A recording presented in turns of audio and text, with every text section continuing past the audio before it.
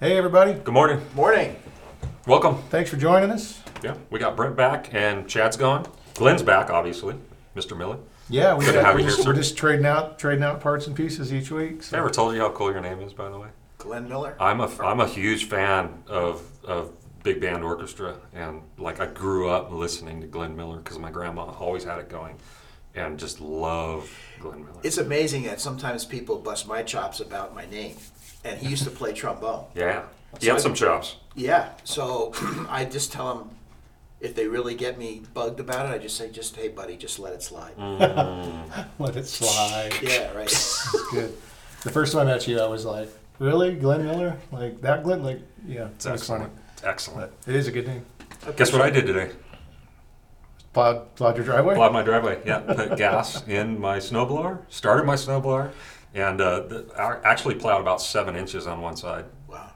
Yeah, we went to Idaho on Thursday last week. It was 75, 80 degrees Awesome. that day. Sunny. The whole trip was just unbelievable, like summertime. And then we came home and I had 5 inches of snow in my driveway. It was weird. This morning wasn't bad at all. I mean, I have like one of the most powerful leaf blowers in the world You use that on snow? My neighbor does too. on snow. Yeah. I mean, obviously it has to be very cold It snow. was very light. Yeah. It's Yeah. pretty rad, actually. My neighbor does that all the time. He just goes over with his little Fun. pack and blows it. Yeah. You have to get a real powerful one. That But sounds great. Yeah. Kind of getting over even the snow thrower thing, especially when it's windy out.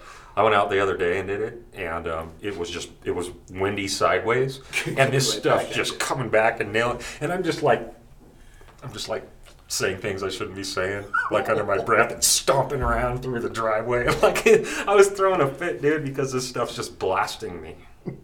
I was like, I'm out. I'm moving to the desert.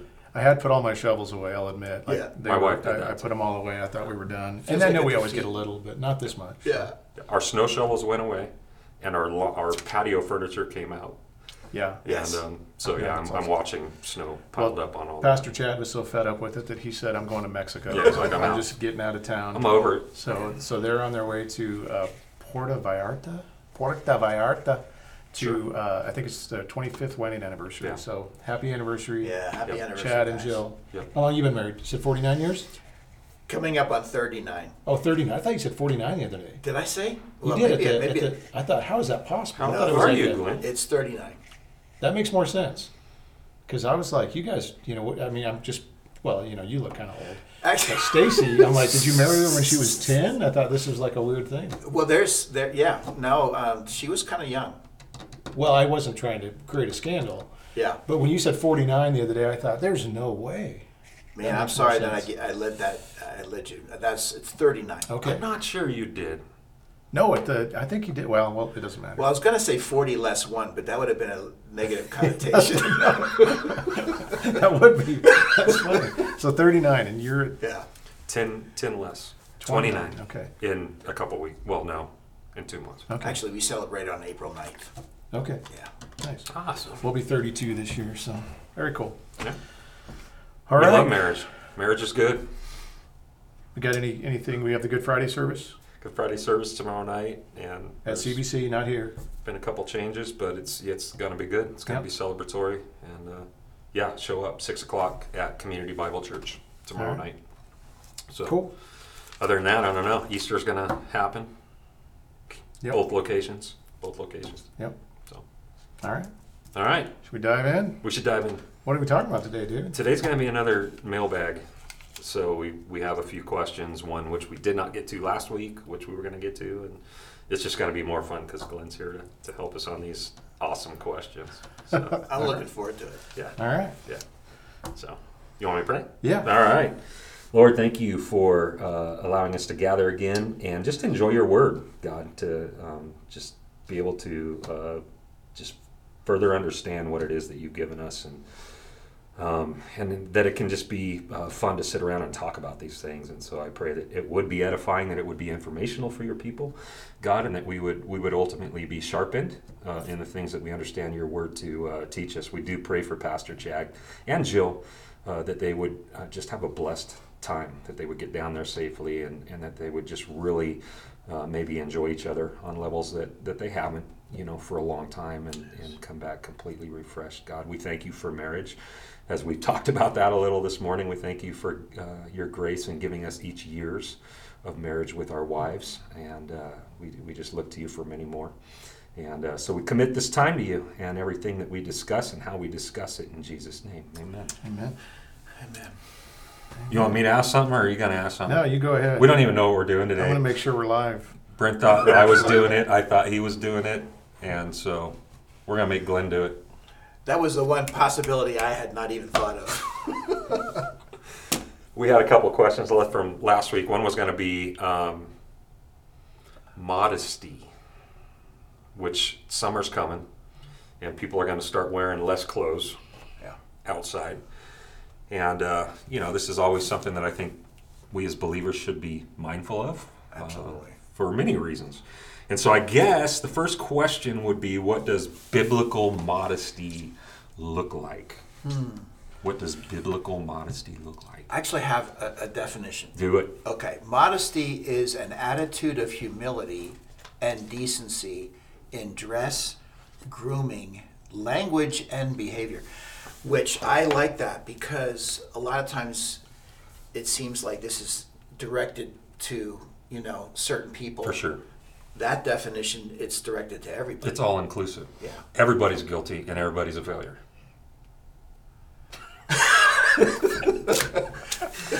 Sorry. Yes. So it's more of an attitude. I like how the definition starts. It's an attitude rather than something that you're just actually doing, right? So, because a lot of times we'll look at somebody and the way they're presenting themselves and be like, oh, they're immodest. But you could have someone who's presenting himself just fine with an immodest attitude towards, okay. Or language or whatever. That's good. So it says, if you are modest, you do not draw undue attention to yourself. Right. Okay.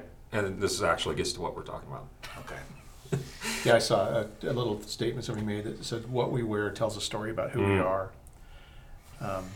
And I thought that was kind of a fascinating thing, because that doesn't necessarily have to be a negative thing, but what we wear tells a story about who we are. Sure. And sometimes it's all about self, and sometimes it's not. Sure. But I don't think we always think of it that way. But Right. every time we get dressed, we are kind of making a statement of some kind. So Yeah. so a modest, humble attitude about how we do that is probably a good thing to Because consider. it could even be like down to the cars we drive and what those look like, and there can be a look at me type of thing that definitely goes on. I think this is a really difficult one when it does come to dress, when it does come to presentation, physical presentation, clothes. We can't really answer where's the biblical line with modesty, because it is open, it is subjective. So how do we? This is one of those areas of liberty where we all each before God need to kind of take care of our own business on this and do the right thing, and that may look different for one person than it does another. So how do we approach that as Christians? It's an interesting discussion. Yeah. So many things kind of were working through my mind, even just this morning. I'm a kind of person that says, well, why are they doing that? Mm-hmm. And sometimes I think, well, is there attention that they want to draw, Right. whether it's through what they say, or their attitude, or or how they dress. I feel like that's one important issue, how they dress. But modesty is just interesting. The 1 Peter 3:4 says, "Let your adorning be the hidden person of the heart, with the imperishable beauty of a gentle and quiet spirit." Yeah. So to me, it's like, this has to do with more than just dress. Yes. It's the spirit too. Yeah. So then, well, what's the desire? Is there something that they're drawing to? They need to be satisfied with drawing attention. Right.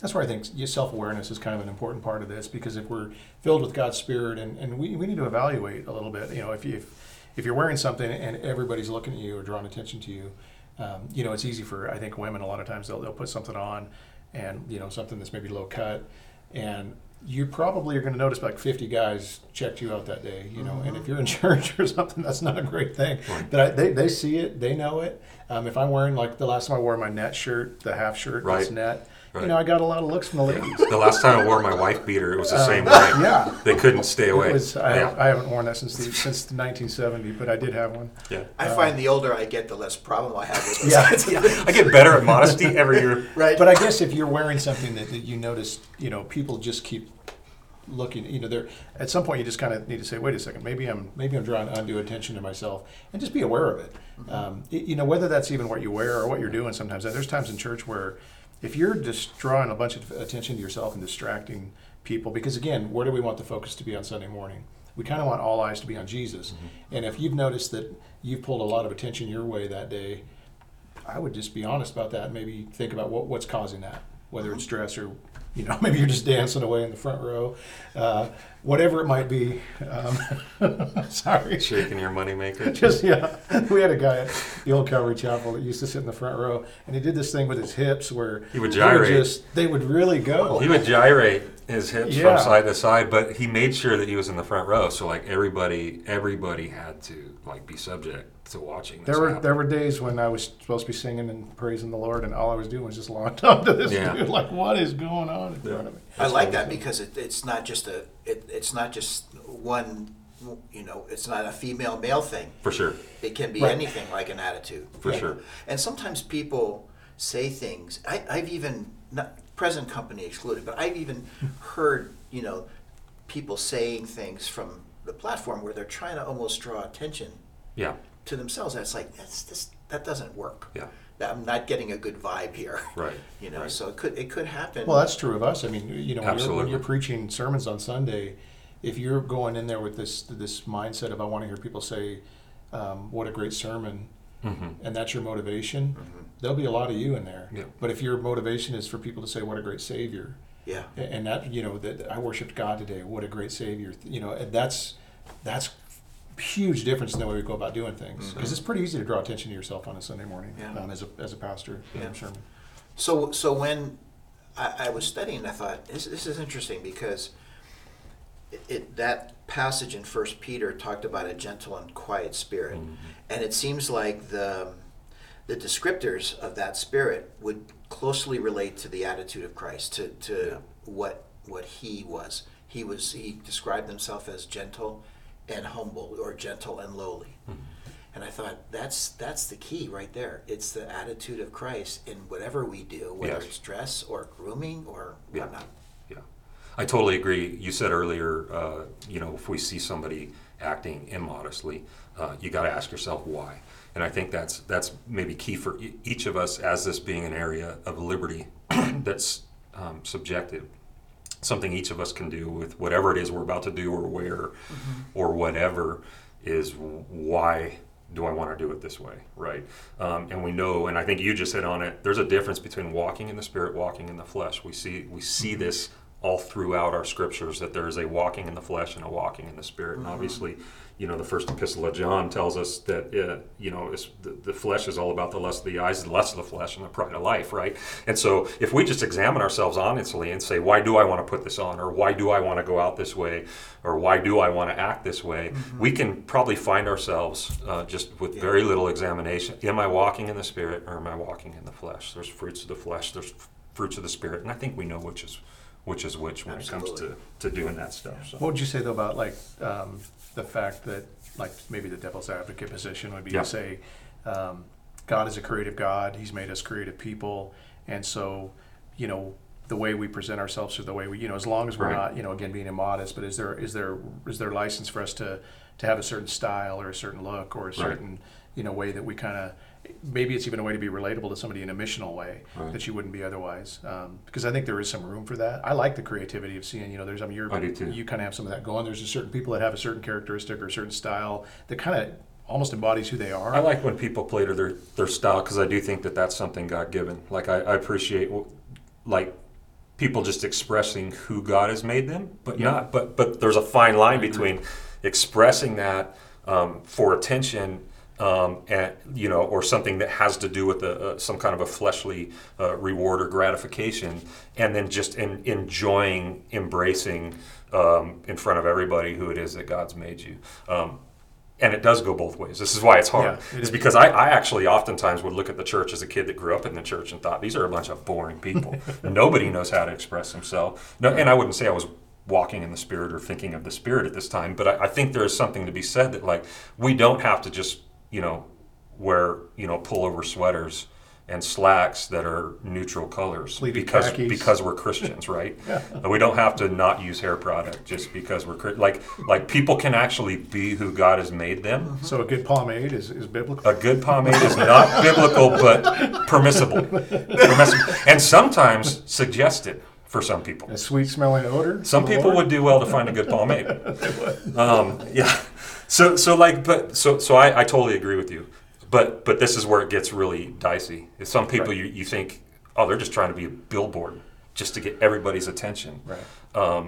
But sometimes you can look at some of these people and you're like, I love who this is, and part of the reason I love who they are is because of the uniqueness of how God's made them. They're not being cocky with it. They're not being prideful with it. This is simply who they are, Yes. and that's a rad thing. Like that's a really cool thing. Well, and even the missional aspect of it, because we've been, we go to, there's a place downtown, we like to go gather on fire pits sometimes and hang out with people. And you get into these conversations and you stereotype people pretty quickly, or you kind of, you look at how they are and you make these assumptions. Yep. And we've been in several conversations where eventually it gets around to, oh, what do you guys do? And we're pastors. No And way. you can almost just see this, that like something didn't connect there. You don't fit the mold of this thing that we thought you were going to be. But it opens up an opportunity to talk to them.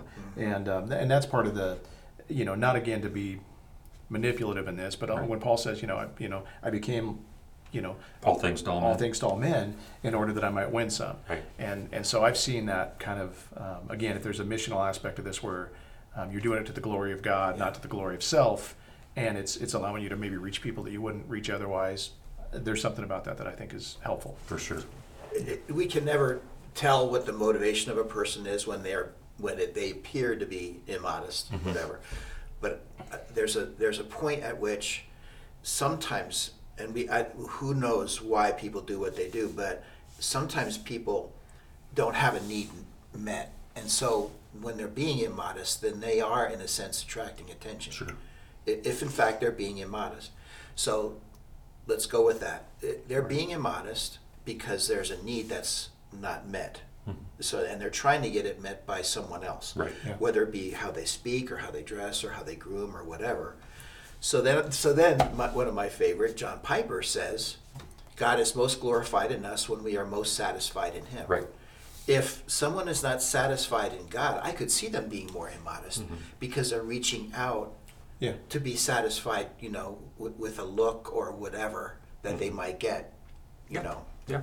So it really comes down to identity, like almost everything, right? And even more than, beyond identity, the reality is like we tend to love ourselves more than we love God anyway. We're kind of our biggest fans, and so we're always gonna find ways to puff ourselves a up. legend in our own mind. We're a legend in our own minds, but it's an identity thing where we can find our identity in men looking at us, or women looking at us, or other people just looking at us in a certain way and trying to get a certain response from that, instead of just saying like, I'm good. I'm good with who I am, what I am, and the way I'm going about it today because of who I belong to. Like if Chad would say something like, hey, I'm going down to Puerto Vallarta, I'm going to hang out at the beach, so I'm going to pump some weights and I'm going to get, really buff. Right. That might be a little bit I'm immodest. pretty sure he didn't do that. Pretty sure too. Exercise Chad is not a nickname we have for him. Okay. Yeah. Fit But Chad. we certainly miss him. We certainly miss him. We miss it.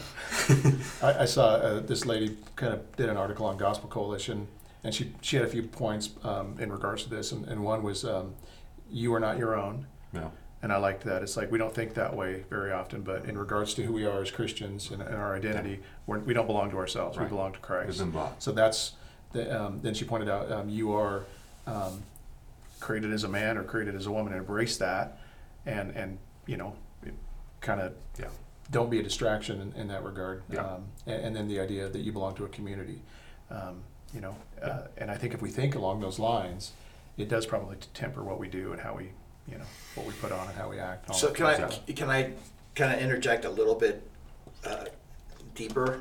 Sure. Point. Okay, so I listened to Vodi Balcom. Okay, and I loved what he was saying. Now You mean on modesty? well, it wasn't necessarily on modesty, it was on pornography. Oh, okay. Okay, so he said was, we as a society, if one is, at the least level, of modesty or pornography, and 10 is like full blown, he said, we as a culture live at about a 3 to 4. That's where our society is. It's all over. It's all around us. So we are getting used to a certain level of immodesty. Yeah. And so if we go to a 9, that's going to bother anybody. If we go to a 9, I mean that's almost full blown. So what do we do at a 3 to 4, and how does that relate to modesty issues? I hope I'm not confusing the topic here, but is that true? I mean, are we getting used to a 3 to 4? Yeah. In this whole area? I remember J. Vernon McGee once telling a story, because he was from the South. And there was a point, I don't remember, I think maybe the 70s is when he came out to Los Angeles to pastor the church that he ended up pastoring there. So he's born in the South. That's been the culture he's always known. He said, it's funny, we used to come to church and all the elders and the pastors would be standing outside the church before church smoking cigarettes. And no one thought twice about it. But if you went to a public school and you saw a lady that was in a full-on bikini, it was an outrage. He said when we moved to LA, it was the opposite. You would see people walking around with no clothes on all the time, and it was normal, right? But if someone, smoked a cigarette, especially a Christian at church, they were demonized, And so I think like there is a reality to just cultures and the different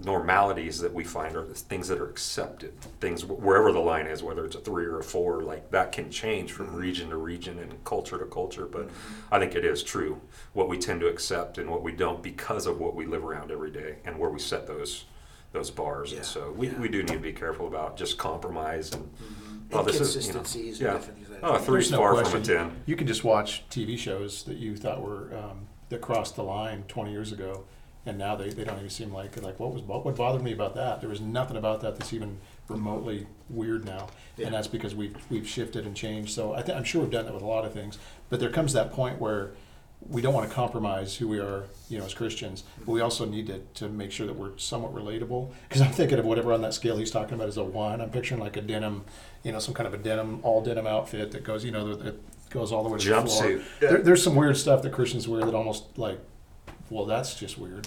And so, maybe don't. Well, you've just drawn attention to yourself by you going backwards. in an opposite way, right? Exactly.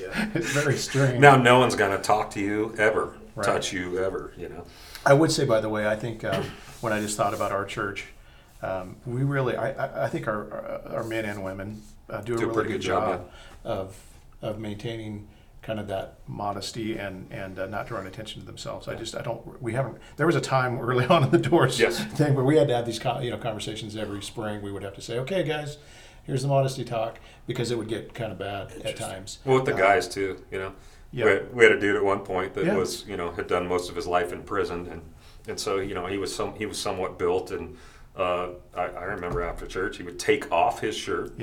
Play his guitar. Go up onto the stage and grab the guitar that was up there and just start playing with no shirt on. Just an ex-con, and it was just like, well, this is weird. It is. This is weird. Anyway, well done, church. Keep up the good work in that regard. But it is, always something I think the way we define beauty and the way God looks at the heart, a lot of times is very different. And it seems like, anyway, the people in our church seem to be doing a good job of that. I'm grateful for it. Yeah. So I think the 2 most helpful things for all of us, just to maybe condense what we've talked about, at least for me, is that we know that we're not our own. That as we have been saved by the grace of God and come into the church, that we're a part of something bigger than ourselves, and that the people next to us ought to be regarded as more important than ourselves. And then to ask ourselves why Maybe we want to wear the thing or do the thing or act in the way that we're about to do. Is that flesh or is that spirit? What am I walking in? Am I walking in the characteristics of Christ, or am I walking in the characteristics of the world, which have always been native to me? Because we don't have to anymore. That's the beauty of it. We don't have to walk in that which we were born into anymore. That was an excellent summation. Modesty. Good job. Perfect. And I love that it's an attitude. Yeah. Rather than just a clothes thing or a car thing or a Yeah. money thing or a whatever. So Yeah, We're good. that is good. you want to do one? Well, yeah, this wasn't a question that necessarily came to us for us to do on One Decent Pastor, but it was a question that came up this week that was a good one. And somebody had basically came and said that they'd heard a rumor about us that we believe in replacement theology, and they were concerned about that. And first off, I would just say, very cool that when somebody hears something like that, rather than wonder if it's true or not, they came right to this. It's cool right that to this the person was so leadership. interested about it anyway. And said, "Hey, where do you guys Yeah. stand with this?" Yeah. And I'm always grateful when that happens because the alternative is to either just leave the church, which we had somebody do that one time. I remember we had a family one time that they'd come to the conclusion that we didn't believe in the rapture. And they told a bunch of people that, and they left the church. Well, that's not true. We do believe in the rapture. We may not teach the pre-trib rapture, but we believe the rapture is a real thing. Mm-hmm. It's the resurrection. It's the timing might be different. But that was a weird thing to just leave the church over without coming and talking to us. Absolutely. Because we probably could have cleared that up in about 5 seconds. Yeah. We do believe in the rapture. Great. Problem solved. Mm-hmm. So this was a good question. Replacement theology. So what is replacement theology? I don't know, but there's a lot of worse things we could be accused of. Probably. So replacement theology There it goes. He's going to read a definition. definition. Because I thought No, I love it. starts dude. I'm not making fun of you. That's great. now it's also known as supersessionism, which that would probably take. Nobody calls it that. No, essentially teaches that the church has replaced Israel in God's plan. Adherents of replacement theology believe the Jews are no longer God's chosen people, and God does not have specific future plans for the nation of Israel. So half of yeah. that's true and half of it's not. Yeah. Do you want to No. expound on No, that? you were going to say something and I interrupted. No, I'm you're sorry. fine. Well, I guess we'll just say, so what's the problem with the idea of replacement theology?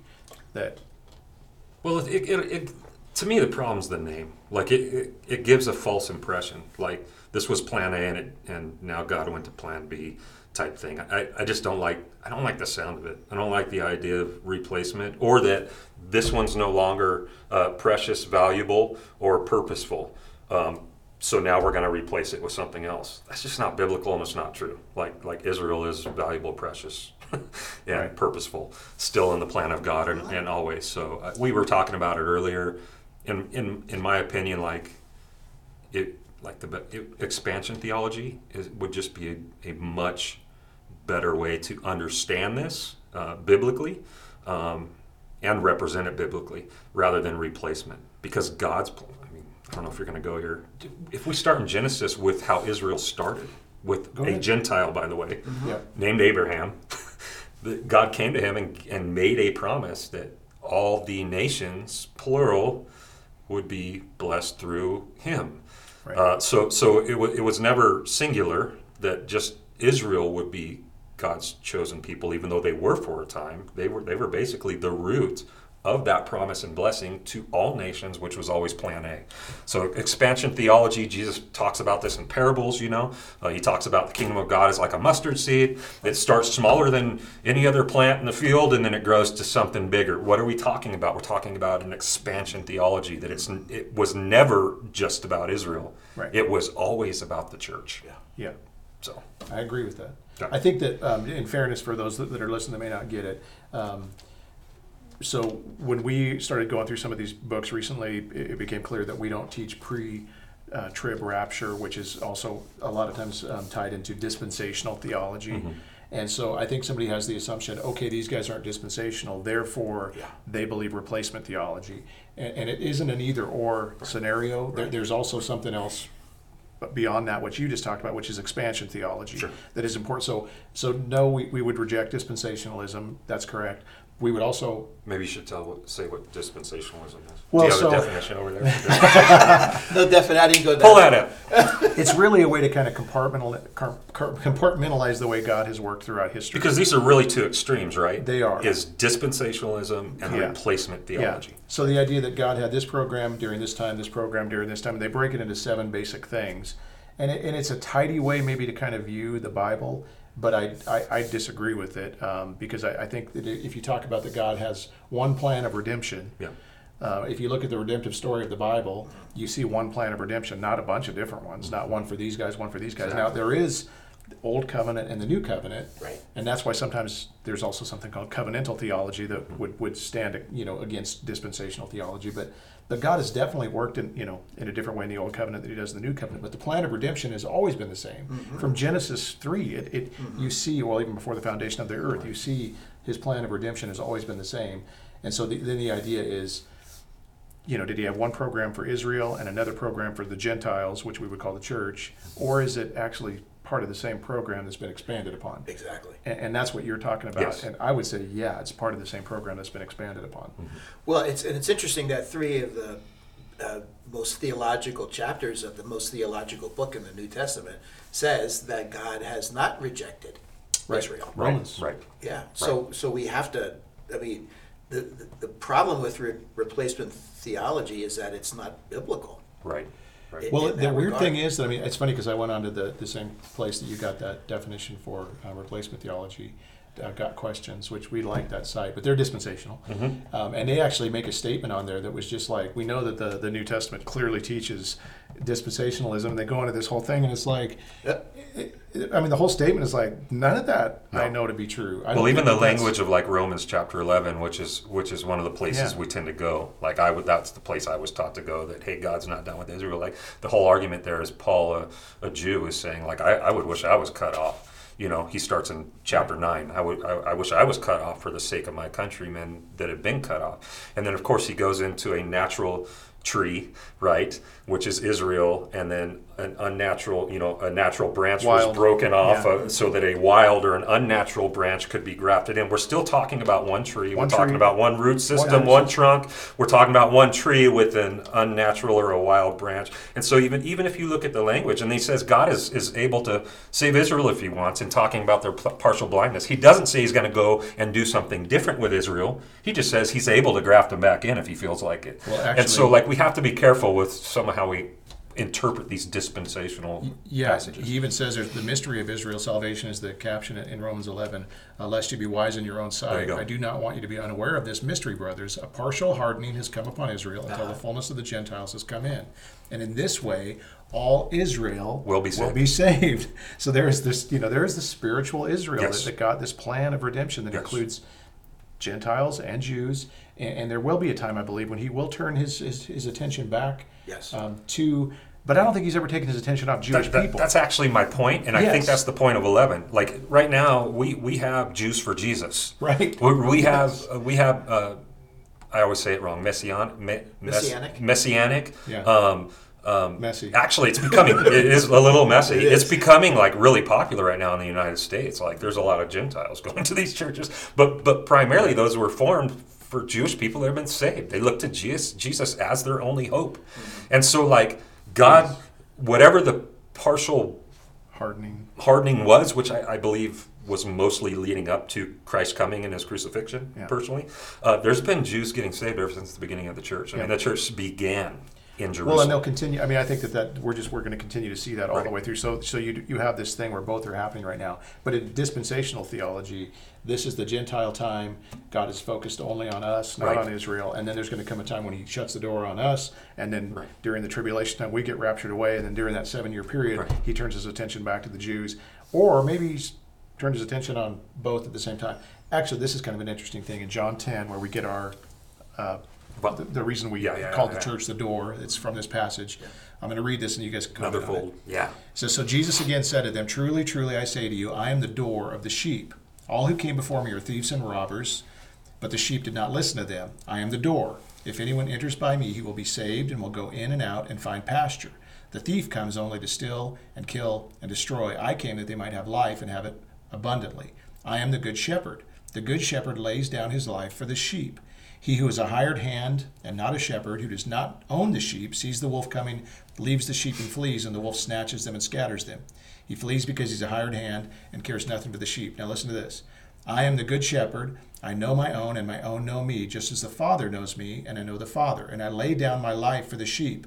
And I have other sheep that are not of this fold, and I must bring them in also, and they will listen to my voice. So there will be one flock and one shepherd. It's called expansion. So he's clearly talking about Jewish people. Yes. And then he says, wait, I've got other sheep too. And we're going to put these together, and there's going to be one flock and one shepherd, which is what Ephesians teaches as well. Ephesians chapter 2 really clearly teaches the same thing. And it seems it's the bride of Christ. So that one fold is the church. So what's interesting to me is that when you look back at Abraham, you referenced Abraham in Genesis 12, which happened after Genesis 3, when the whole issue of the man who the proto, what did you call it? Proto-evangelium. Yeah, okay. First good news. Genesis 3:15. Okay, that was before Genesis 12. So now Genesis 12 comes along, and God the Father says to Abraham, "I will make of you a great nation," and that was the Jewish people. Right. Okay. So then Christ comes along, and he says in Matthew 16:18, he says, "I will build my church," but it's the same. It is the same program. Right. Now, this is what we talked about a little bit beforehand. The channel of redemption is modified from the Jewish people, the Jewish nation, to the church. But obviously... Or expanded, maybe. Expanded, it could be a terminology thing. However, it's all inclusive. He will turn his attention again to the Jewish people, so as in the Valley of the Dry Bones and all that, when sooner or later... I mean, that is debated, in fairness. It is. Yeah. But it seemed like, but I'm rooting for it. Yeah. And I think that, that's the problem with replacement theology, is that you have to almost do away with some of the promises God made to Israel and say, oh, he took those away from Israel and he's giving them to you guys now. Right. Well, if God's capable of doing that, that scares the out of me. Yep. Because if he can just say, well, you know what, I decided I'm going to take this promise that I gave you and I'm going to give it to somebody else. He's made me some promises that I'm pretty excited about. Well, this is where it gets challenging, right? Is it really comes down to like it requires a deep study, like throughout promises that were given in the Old Testament. Were they conditional? Were they unconditional? Were they speaking to the ultimate fulfillment of the church that would come through the promised people, promised nation Israel, or were they specific to Israel as an ethnic people? Right. And this is why we have categories and systems that don't agree, is because those things are open to interpretation a lot of times, of like what was fulfilled, what wasn't, what was for these people, what was for everybody. And so it gets kind of convoluted really, really quick. So. But I think in regards to the Abraham thing, Galatians 3, this is another really solid passage to look at. Mm-hmm. For in Christ Jesus you are all sons of God through faith. For as many of you as were baptized into Christ have put on Christ. Therefore there is neither Jew nor Greek, there is neither slave nor free, there is neither male nor female, for you are all one in Christ. And if you are Christ's, then you are Abraham's offspring, heirs according to the promise. Exactly. Which is what you were saying. So part of the same promise, part of the same program, not a different thing, part of the same thing.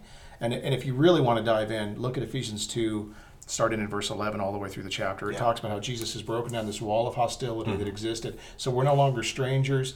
We're now fellow citizens. We're now part of this. I mean, it's just so clear when you read that. And he talks about the prophets and the apostles. He's bringing both of these groups together and saying there's one Lord. I've heard you mention Reese's peanut butter cups before. Yeah. Right, so the chocolate and the peanut butter come together. Yeah. That's the way I see it when in the book of Acts, when there's this transfer, in one sense, from the Jewish nation to the Gentiles, but it's still one entity. So this is where I think we need to maybe be careful when we even talk about God turning his attention back to Israel, right? Is because Israel was the original fold. God went and collected sheep from a different fold and brought them into that fold. So that fold never ceases to become something that God's not paying attention to or doing something with. Right. And so what exactly is God needing to go back to them for? Well, this is where it gets interesting, right? I think there is a possibility that somehow he will hyper focus back on on the Jewish people again. Well, even when you look at like Revelation, right? When you look at like Revelation chapter 7, is it 7, maybe even 11, I don't know, where you got the 144,000. And like, again, it's a subjective book, the way that you read it. So like, right, but if it is future, if it is talking about the final days, then you do have a turning on some level of attention back to Israel, where he specifically saves these 144,000 Jews, not Gentiles, for that end time purpose. So it gets weird. Well, even when you go back to Romans 11 and that plant, it's like, okay, I broke off a couple of natural branches so we could stick these wild olive branches. That's us, into this thing. But how easy is it for me to get some of those natural branches and stick them back into this thing again? And there's that indication of this mystery. Natural, they don't need to be stuck back in. Well, the idea that again, there does seem to be room for that idea. Again, is it a definite thing where all of a sudden, the church is, the Gentiles are done? No, it's because then you're separating the programs again, like you said, and that's where it gets weird. Is the replacement theology, and I'd ask you a question, is the replacement theology idea, mindset, is it the same mindset as we don't need the Old Testament anymore? I don't think so. It's basically you take all the promises, you say we've now become Israel. God's done with them. They blew it. All those promises they forfeited. Now they come to us as the church. Yeah. So it's I don't know. I don't know anybody who actually really holds to it. I think that some of the early guys got accused of it. There's quite a few reformers that hold. Well, I mean, wish I could sit down and talk with them because it seems kind of silly. And none of those guys would ignore the Old Testament. No. Because because from my perspective, some people in the church are thinking, we're all that in a bag of chips. Sometimes the Jewish people are saying, well, we're all that in a bag of chips. And when you look at the Old Testament prophetic ministry, you can almost see that they skip over this whole church age. The Old Testament prophets were focused on Israel. Right. Okay, so I'm just bringing up another aspect maybe of the conversation. They may have just like the mountain peaks, like the church age is like in this valley, and the Old Testament prophets are looking across the mountain peaks. They're not even seeing. Many of them don't even mention anything about the church age, because it's one big entity. But it isn't. It is interesting, isn't it? I mean, when I thought about that, I thought, there's some merit to that, because when you see the Old Testament prophets, they are kind of skipping over the church age, and they're saying that this is taking place, after when the fullness of the Gentiles come, whatever. They don't say it that way. That's old. Yeah. That's a New Testament thing. Yeah. So what do you think about that? Am I looking at it correctly? Well, you don't see really any language in the sense that I think you're talking about it. You don't see any language even from non-prophets in the Old Testament writings about the church age. Right. Like you don't see that, you know what I mean, like talked about. But you do see the promises of God towards his people and the things that God is going to do talked about. Well, even that all nations will be blessed. Yes. So with the revelation of the New Testament looking back, we can know that all that was implied. Whether the writers knew what they were talking about exactly or not, it's all there, right? Just like when we go back. Well, that's what Sam Storms wrote this article, and he basically said that he views it like a caterpillar and a butterfly. The Old Testament was the caterpillar. The butterfly didn't become something. I mean, it's still a caterpillar, yes, but it's just now become this beautiful thing. It has the same DNA. Up. Yeah, and he kind of looks at it that way. So what we're seeing now is this, the fulfillment of all of these things, where the Gentiles have come in and all nations are being blessed. The promise to Abraham is being fulfilled in that. But I mean, the funny thing is that I still hold out this little hope, or this little, maybe not hope even, but I do, you hope for national Israel, for people to have a full turning back in some way. But again, I think the door's open right now for them to come back. And they are. So but there's a deception. Yeah. And it seems like that deception is kind of, I mean, it's all over. It's all nations, tribes, tongues, but there's still a deception that almost seems to be specific toward the Jewish people. And what would happen if that deception, went away? I guess at the end of the day, it's possible it could happen, and I'm rooting for it in some ways, but it's also possible that what's happening right now is actually perfectly fulfilling what God has promised as well. God is building his church right now, and it absolutely includes Jews. Yeah. And so, So, like, I would say, because sometimes it's like, well, what's the big danger in this? Like, I got kind of upset when that lady comes. She's like, there's a rumor that you guys are replaced. And at first it's like, well, that stinks. Like, we're not fully replacement. And then the second thing was like, why is this so bad if we were? Like, what's the rumor, right? And I think, again, of Romans 11, I think Paul doesn't say there, like, don't be haughty or boast against the branches because they're going to come back. You know what I mean? He says, don't boast against them because they were broken off for you. Like, and so I think that's kind of the big thing for us, or even the big danger, whether we're dispensational or whether we're full replacement or somewhere in the middle, is that we're not, all that in a bag of chips, like you said earlier. Like we are what we are because of His grace. Yeah. It doesn't matter what our background is, or what our genealogy is, or what our nationality is. Like, we are what we are. We have what we have in Christ, because of Christ alone and nothing else. And so I think we all need to know that, no matter where we fall on. That would be the biggest danger, is that we think we're rad. If our theology takes us to a place where we're awesome and someone else isn't. What I don't quite understand about God in this respect is that He actually is trying to make the Jewish people jealous. It does say that in Romans. Yeah. It says that in the passage that we're talking about. So it's like, if he didn't have a plan for his people, for the Jewish people, then why would he even cause them to be jealous? I would just I'm done. But again, right. So any Jew right now that recognizes what's gone on and gets jealous has the opportunity to come to Christ today. They can be saved. So that's again, it's not, I don't like this compartmentalized thing. Okay, Jews can come to God. We saw Gentiles coming to God in the Old Testament all the time. There were people now we're saying, this is Gentiles, no Jews allowed. No, we see Jews coming now as well. And so maybe we're trying to make it too neat and tidy. Sure. We like to do that. Yeah. Again, our systematics a lot of times are where our errors are. You know what I mean? It's trying to fit into categories, and I think maybe that was the thing to begin with. I'm thinking, why would this person bring up whoever it was, this is an issue, and our pastors are into replacement theology. The only thing I can ever come to as to why someone would make this such a negative thing is because they're trying to protect something else, and it's usually something secondary. So when I look at the church and the history of salvation and the narrative of salvation for everybody, the promise of God, that's primary, right? Not secondary.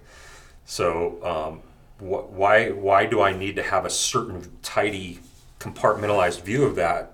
Why is that necessary to protect something? It's usually eschatology. It's usually they're trying to protect some kind of end time structure that they have. And it's like, why don't we just throw all of that away and just be able to trust wherever the Bible takes us? You know what I mean? Yeah. Is it a good assumption to make that people would believe that we are all children of Abraham spiritually? Well, I think that's what we read actually in Galatians. Yeah. Actually, I don't think you can read Galatians and not know that. Yeah, because that's what brings the chocolate and the peanut butter together. Yeah, you are Abraham's offspring, heirs according to the promise. So I was talking to someone about this the other day when it came up on the phone, and that was one of the things that I challenged them with. And someone challenged me with this years ago.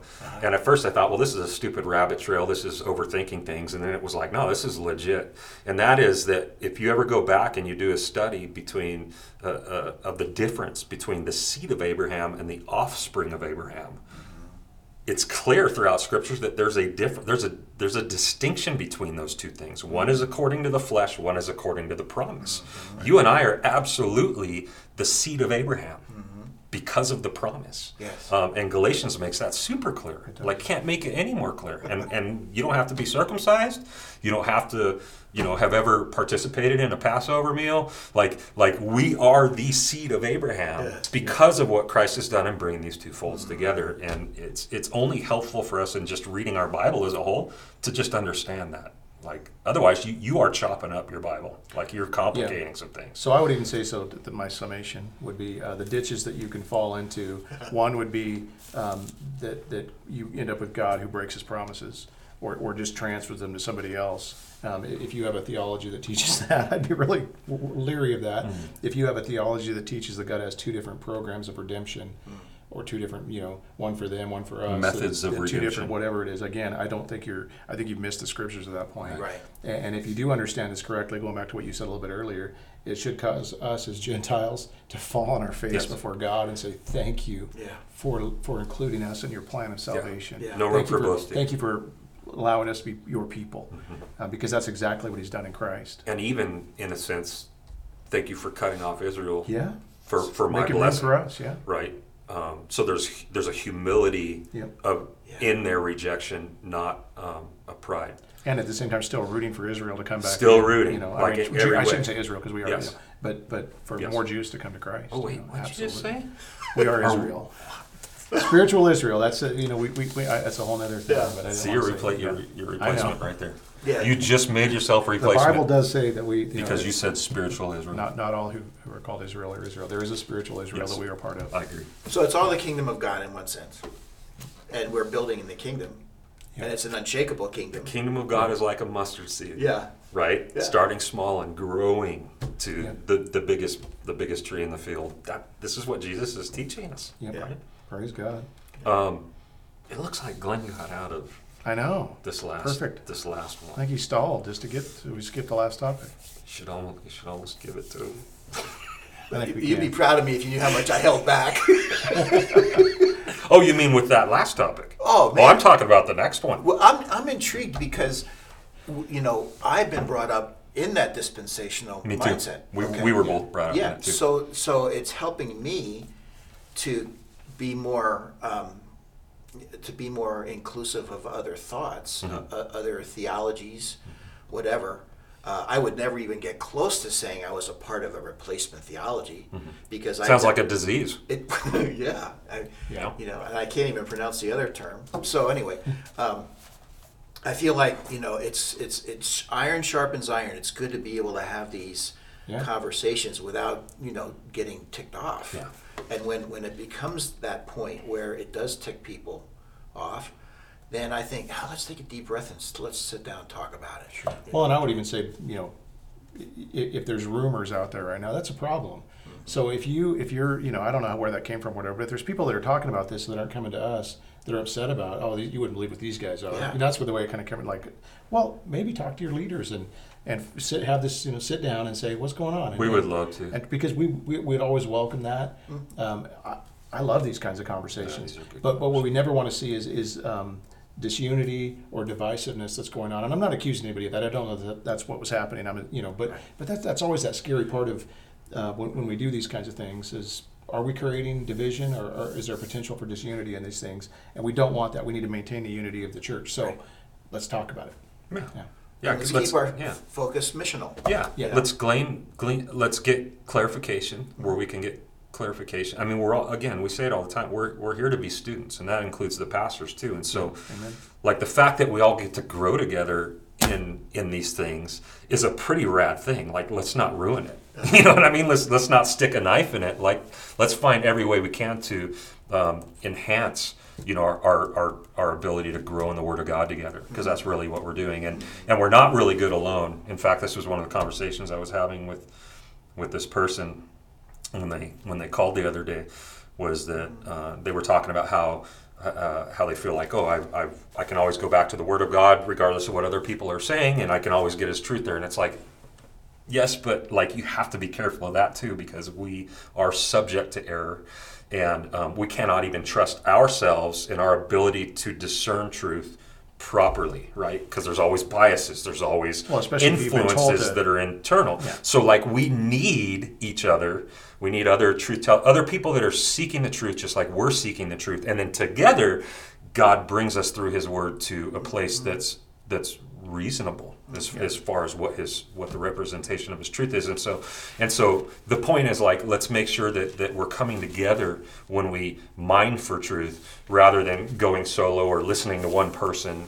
It's good for us to lock arms. So things are shaking, you know, kingdoms are shaking, Yeah. but we serve an unshakable kingdom, and that we just need to keep focused on that. If I could just read this one. Therefore, let us be grateful for receiving a kingdom that cannot be shaken, Boom. and thus let us offer to God acceptable worship with reverence and awe, for our God is a consuming fire. Amen. You know, and whatever our paradigms are that we bring to a discussion, we just need to understand, you know, that's what they are. They're paradigms. They're not, you know, we can all kind of be purified with God's consuming fire as it relates to certain Yes. thought. Amen. Amen. Yeah. good- You should. good- On that good note, note to end on. you should probably close us in prayer. Yeah. Wow. Hey, thanks for coming on. bro. Oh man, Appreciate you. I get really, really charged when I talk with you guys about these things. I appreciate all of your study. It's fun. It is. It is. Father, we're just so grateful for the fact that all wisdom and insight are hidden in Jesus. And we just come to you, Lord, and thank you that you have given us your word, not to divide over, but to unite through. And we pray, Lord, as your return is drawing nearer, that we will allow the purification of your consuming fire to speak to us and to prepare us for the Lord's return. And everyone that has this hope in him purifies himself just as he is fully pure. So thank you so much for this time that we've had together in Jesus' name. Amen. Thanks for joining us. Thanks for joining us. I'm going to go plow snow.